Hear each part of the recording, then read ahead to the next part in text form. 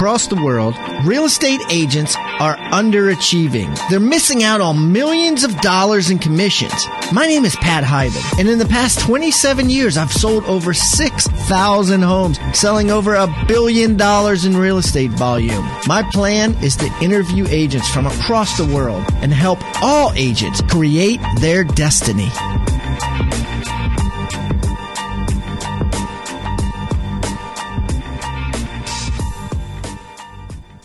And now a word from our sponsor, Rebus University. Get a free video of rapport building and touching during the listing presentation. Yes, the right way to touch and the wrong way to touch. Discover how 8 top agents from around the world get sellers to instantly like them while eliminating the competition. Go to hybendigital.com/Rebus. That's hybendigital.com/Rebus. REBUS.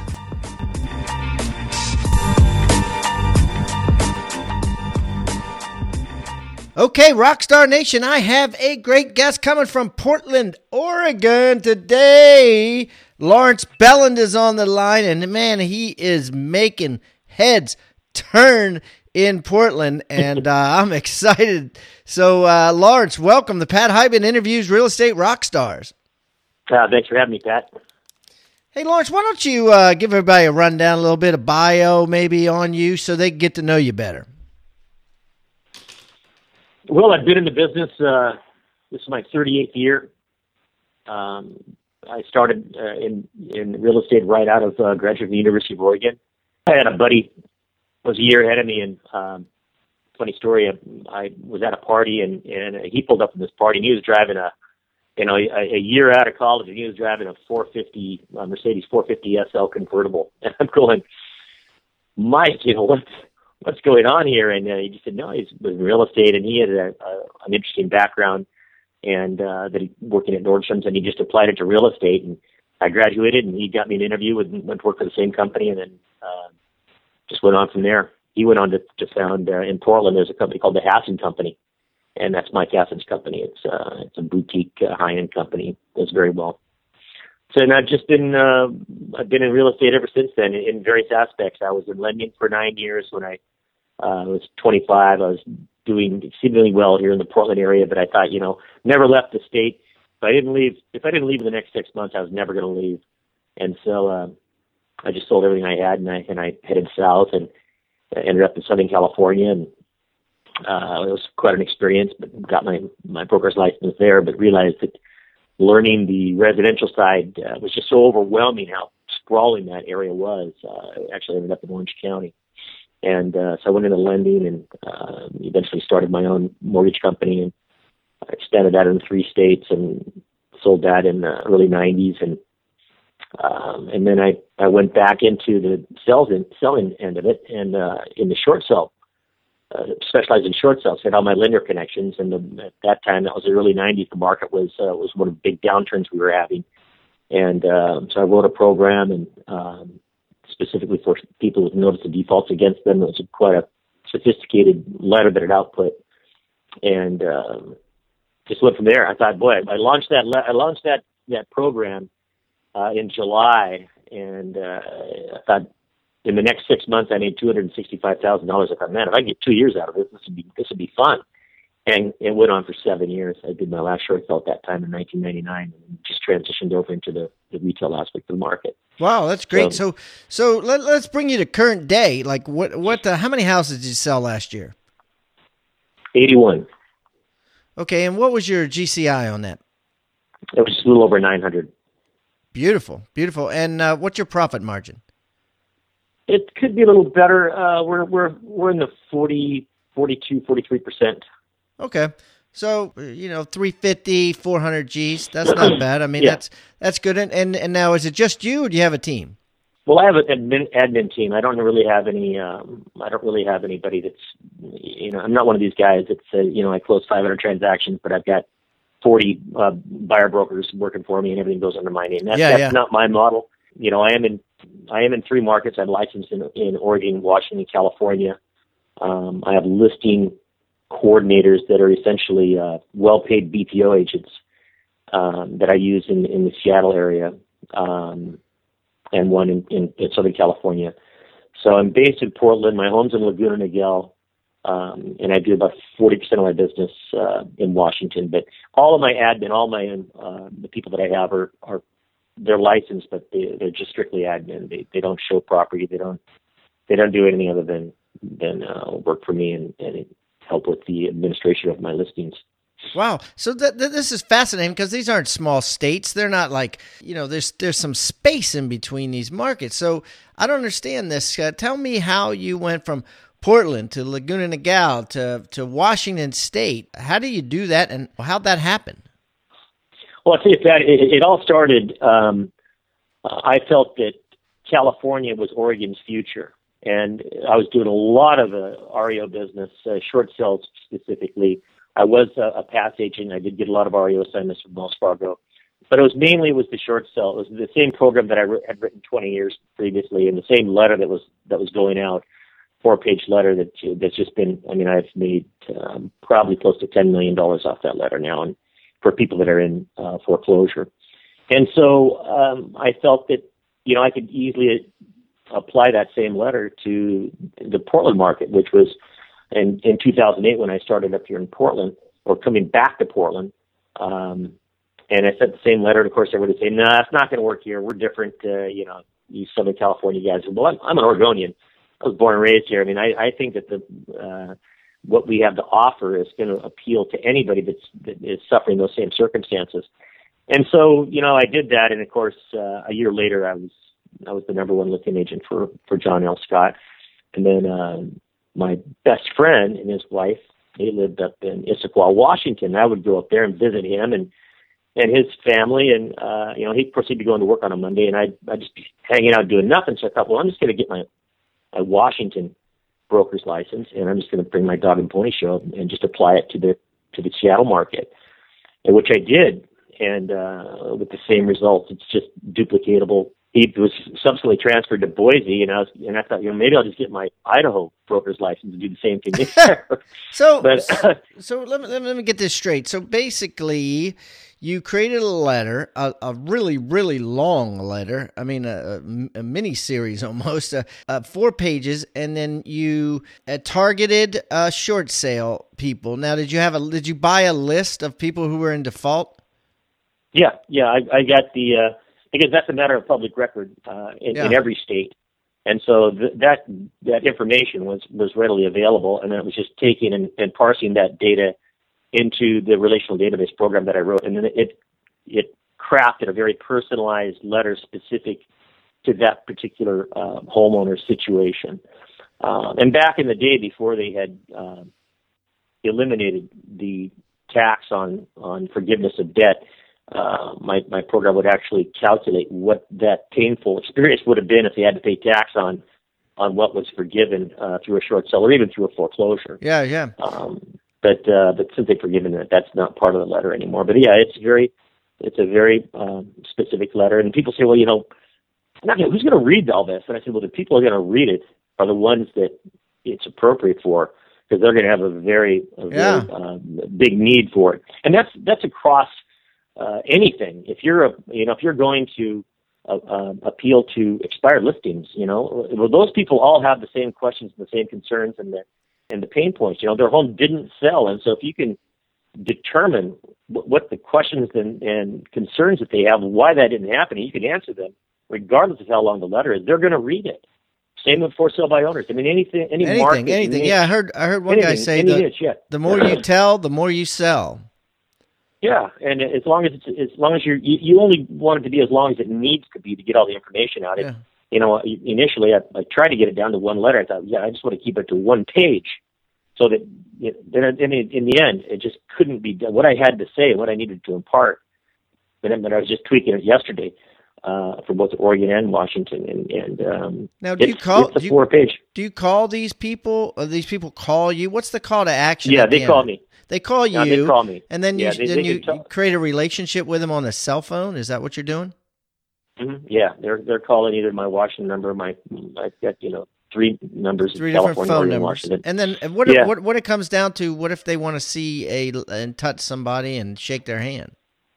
That's really it's a good question. It's a valid question because the typical agent and what we've been raised with is you got to be belly up to the kitchen table and sit across. And I just tell them frankly, I said my business model, I can't help as many people as I am if you expect me to sit across the kitchen table and sign the listing agreement. And every time an offer is presented or a counter offer, I said I just can't do that. If that's something that you need, then I'm not going to be the broker that's going to be helping you.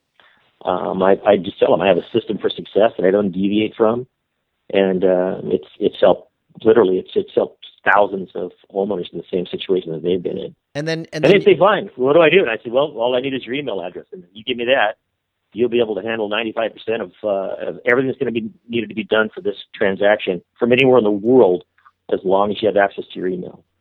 And they're on board. I'd say the last 1,500 listings I've taken, especially for the short sales, I've never seen the property. I've never met the seller. It's amazing. So, and you know what? It allows us to realize that the need for the face-to-face is BS, right? I mean, you've taken 1,500 listings and short sale listings at that, which a lot of people think need more emotional support or hand-holding or face-to-face.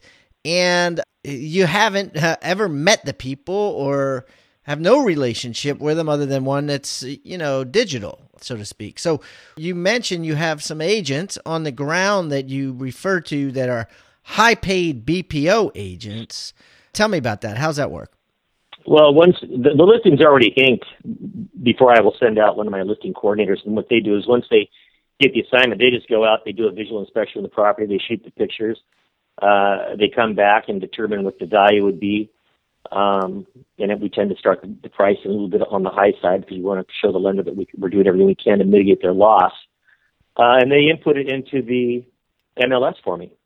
And for that, they're paid $150. And then when the deal closes, I give them an extra $100 just to essentially go out and get my lockbox. And then you do everything else, right? You're talking to them about the home inspection and the settlement and everything. Yeah, we handle all the transaction coordination once we go into and of course the negotiation with the lender on behalf of the homeowner. But yeah, we're not there for home inspections. That's up to the buyer's agent who's ever representing the buyer. Yeah, that's amazing. And so do you keep your cell phone on during settlement or during any important things, or are you just saying, hey, look, here's the deal, let's go over the settlement sheet ahead of time? And I mean, how do you do that? Is there ever any point where they feel the need to be immediately in touch with you? Negative. Not on a short sale transaction. Of course, on our equity transactions, and we're doing a lot more of those now. I mean, where in years past, I'd say 2 or 3 years ago, 90% of our business was distressed properties, and now it's gone down to about 60% of our business is retail equity positions, and the balance is still. But you know what? There's no difference really. I mean, right? I mean, as far as an emotional connection needed could be a limiting belief. What's the difference between an equity transaction and a short sale transaction? It still can be done remotely. Well, what I've discovered is that the equity transaction, they really want you to get out there and see the property because they want to maximize their value. So you've got a literal investment by the homeowner that they want to make sure that you're seeing it, you're coming up with a value or a way to determine how to enhance the value of the property, which we do very well. I mean, we've got a whole other system for equity properties. When we'll go in and I'll make the improvements on behalf of the home seller, I will give them a 2 to 3 times return on my money. I'm just repaid at close of escrow, and they get to keep the benefit of the improvements because I know what's going to. Wait a minute. Slow that down. Say that again. I will make improvements to an equity home seller's property. I'll be repaid for the cost of those improvements at close of escrow. They get to keep the increase in value over and beyond the cost of the improvement. Right. Okay. So you're just loaning people interest-free money to fix their house up. Yeah, except it's all my guys are doing it. I mean, it's transparent. You mean you own a company you own a construction company? No, it's they don't work for me. They're just resources. I call it my $1 million Rolodex. You know, it's because I probably spent $1 million on contractors you so don't want to use. So it's just something extra you're offering. Hey, I'll give you an interest-free loan on your repairs.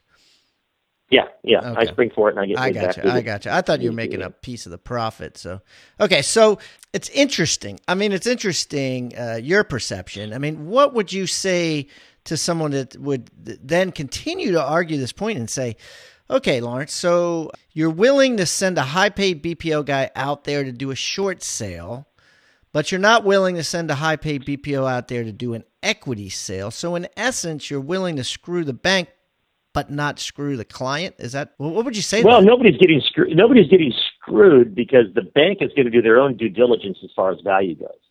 They're going to have their own, if not a full-blown appraisal, they're going to have at least one BPO done. And that's, of course, what we always argue as value. And the people that I'm sending out, I mean, they're out there and they're doing evaluations just as if it was, their listing. The property is going on the market at fair market value based on its condition, just like any other property. Yeah. You know what I think it is actually? I think that what it actually is there's 1 million equity brokers. There's 1 million brokers that you compete with, so you have to offer more service in order to win the listing. When there is not 1 million short sale brokers that can say they are experts and have done 1,500 short sale listings and sales. You know what I mean? I think that's really what it is. I think I've done more than 1,500. I think if it was up to you, you'd probably just assume send your $150 guy out there, but there's a fear that you might not get the listing. Yeah, they expect me on the equity sales. They expect either myself or Bernadette or one of us to go out there and see it. And I don't mind doing that, to tell you the truth. Especially if the property could use a hug. But then you got to fly to Portland, right? No, I own a home, and my home's in Laguna Niguel, but I lease a home in Portland, and then I just drive to Seattle. I was just in Seattle last week for a really nice listing in the Queen Anne district. It's gonna, it's a retail equity position, and just had one recently there in Yarborough Bay. So those are almost all referrals as well. And I imagine you pre-qualify the heck out of them, right? If you're going to drive, to Seattle or fly to Portland or whatever from Laguna Niguel, you're going to make sure that, would you do that if they were interviewing 5 agents and they were going to see who has the lowest commission and all that stuff? Or are you pretty much... I don't lose a sale to a discounter. I can't say it's never happened, but... you pre-qualify them, right? I mean, you're pretty confident you're going to get it if you're going to buy a ticket, right? Yeah, absolutely. And I think when they just spend 7 or 8 minutes on the phone with me, they understand. I mean, there's definitely a difference in experience and transactional, not just number of years. I mean, anybody can say they've been in the business for 20 years or 30 years, and I always ask them, I said, do they really have 20 years experience, or do they have 1 year's experience 20 times over? The average agent does 4 or 5 transactions a year. And last year was a slow year for me. I did 81. Year before that, I did 122. And I was routinely doing, 150 to 160. And that's a lot of experience there. And the other thing is, short sales are not less work than an equity transaction. They're probably 15 times more work. Yeah. So that experience, and just the sheer number of offers that you have by having that many listings I've got a vast amount of transactional experience that just shines through, and people realize, if they didn't before they talk to me, they certainly do after they talk to me. But that's important. They need to have that. They need to have that experience. And what if we get a hiccup along the way? How are they going to do it? Right. Without throwing money at the deal to make that issue go away. So wow. So what does your team look like? What kind of admin people do you have there?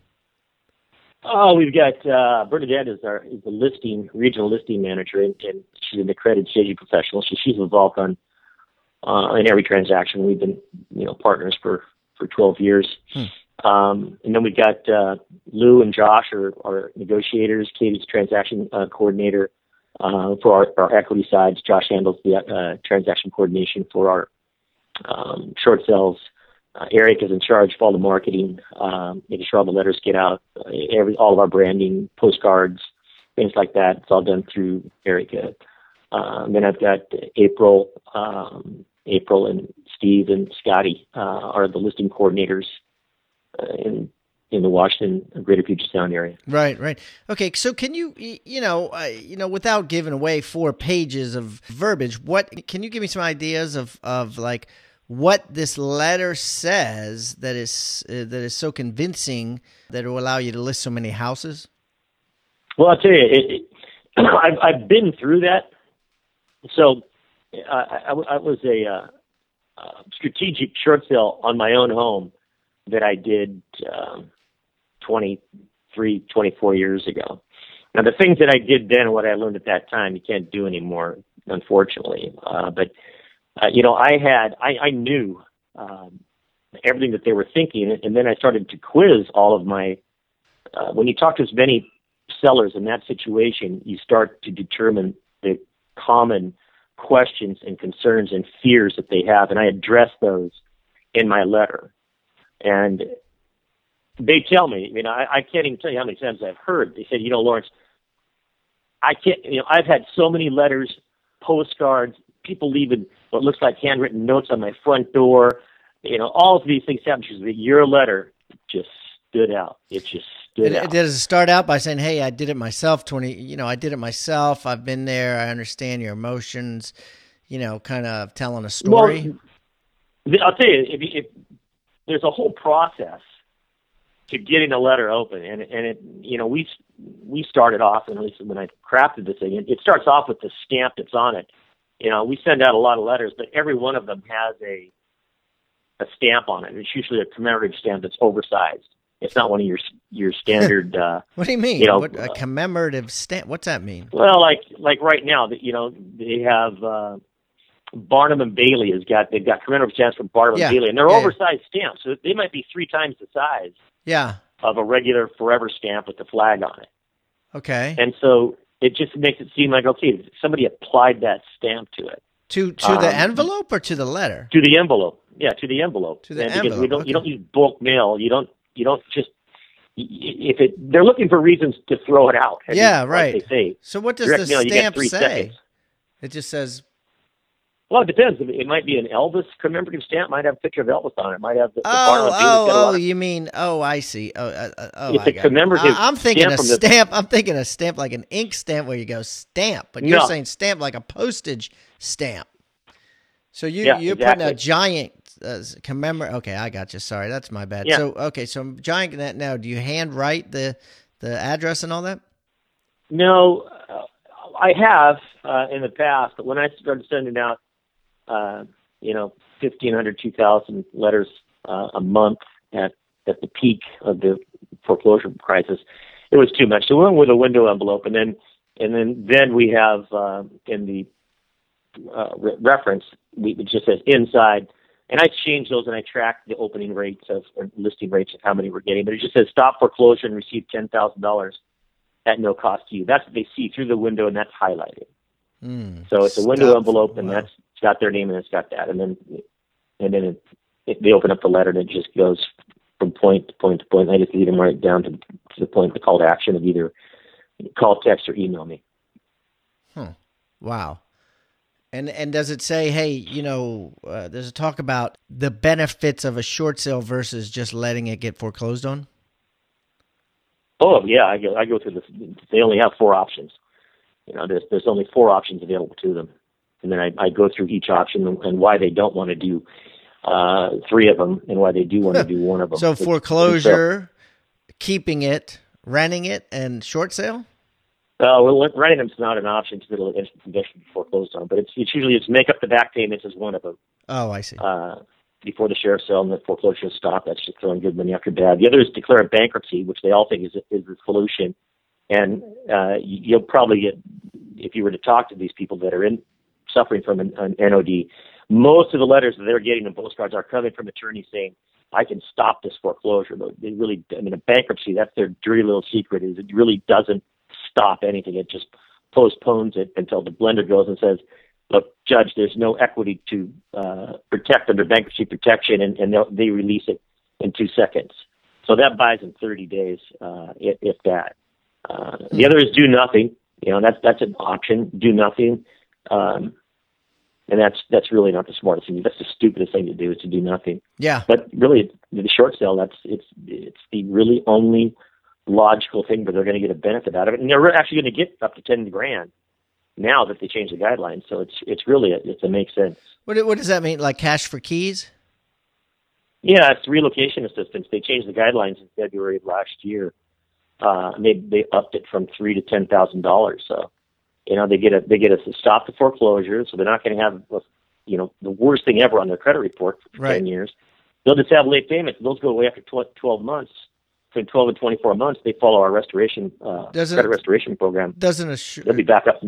Doesn't a short sale do that? Doesn't a short sale give you? Isn't there something that shows up that says short sale versus just they're all key. Late payments? They're all key, but the short sale doesn't affect you like a foreclosure. It's a myth. They like to make you think that the short sale and a foreclosure are on par as far as the way it affects your credit. That's just not the case. My clients have called me back, follow my restoration model. They said, Lawrence, it hasn't even been 24 months. Both our risk scores are up over 700. They want to get back into the market. So you send them like something else that you've created, which is for their credit restoration. Mm-hmm. Yeah. So you say, I'm going to sell it for you. I'm going to get you out of this, and then I'm going to teach you how to restore your credit for for the next 24 months, so you can buy again. And then I'm going to sell you another house. Right. Wow, I like this. This is really neat. Something fascinating. What else is fascinating, or what else is something that is a myth or that is wrong that agents out there don't know about, or agents and consumers don't know about short sales that maybe has changed, or that you mentioned in this letter that's important? Well, a lot of it is the market. I mean, we're all excited about the market right now, and I think there's some things that should be giving everyone some pause about where this market's going. I mean, you look at there's 5 things we have to really look at moving forward. One is we've got, at least in the markets I'm in, we've got historically low inventory. I mean, I haven't seen the inventory this low since the late 90s. We've got historically low. We're back to where we were the lowest we've ever been on interest rates. We're back down to 3 3.75% on a 30-year fixed rates. That's astonishing. We've got and if either one of those things change, if inventory goes up and rates go up, it's going to really hurt the housing market. It's just going to make it very, very, very hard to sustain the values that we have today if more inventory comes on and interest rates go up.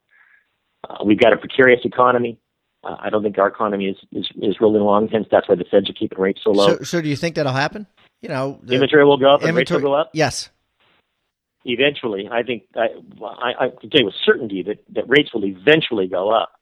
I'm astonished that they kept them this low and keeping them lower. I mean, I think it's an election year. I think that has a lot to do with it.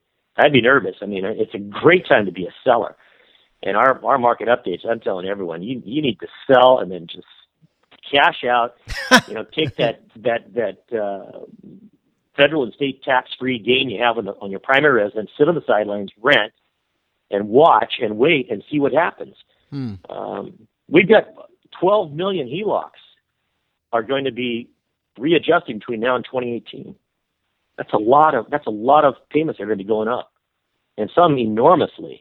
Some people are going to readjust. They could increase somebody's payment, especially in Southern California, $1,000-$1,500 a month.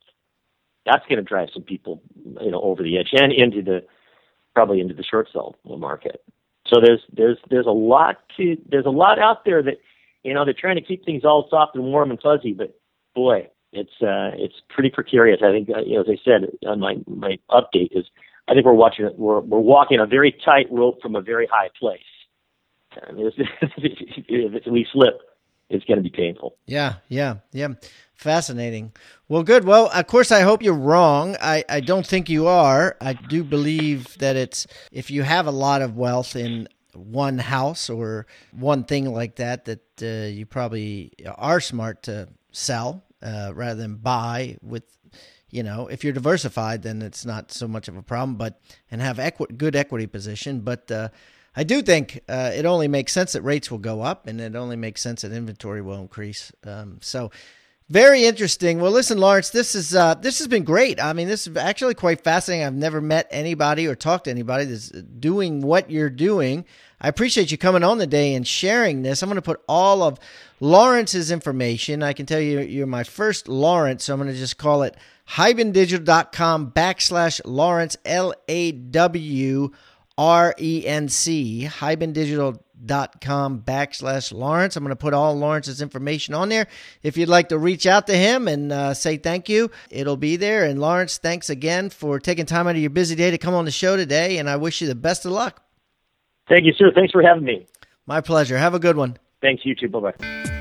Well, I hope you've enjoyed this session of Real Estate Rockstars. I'm Pat Hiban, and I appreciate you spending time tuning in for some rock-solid advice. I encourage you to take action on something that you have connected with. These insights, along with goal setting, will help carry you to achieving your destiny. Visit hibandigital.com for resources, how-tos, ebooks, and so much more. Also, reach out to us on Twitter. My handle is @Pat Hiban. And don't forget, Rockstar Nation, keep rocking. And now a word from our sponsor, Rebus University. Get a free video of rapport building and touching during the listing presentation. Yes, the right way to touch and the wrong way to touch. Discover how 8 top agents from around the world get sellers to instantly like them while eliminating the competition. Go to hibandigital.com/Rebus. That's hibandigital.com/Rebus. REBUS.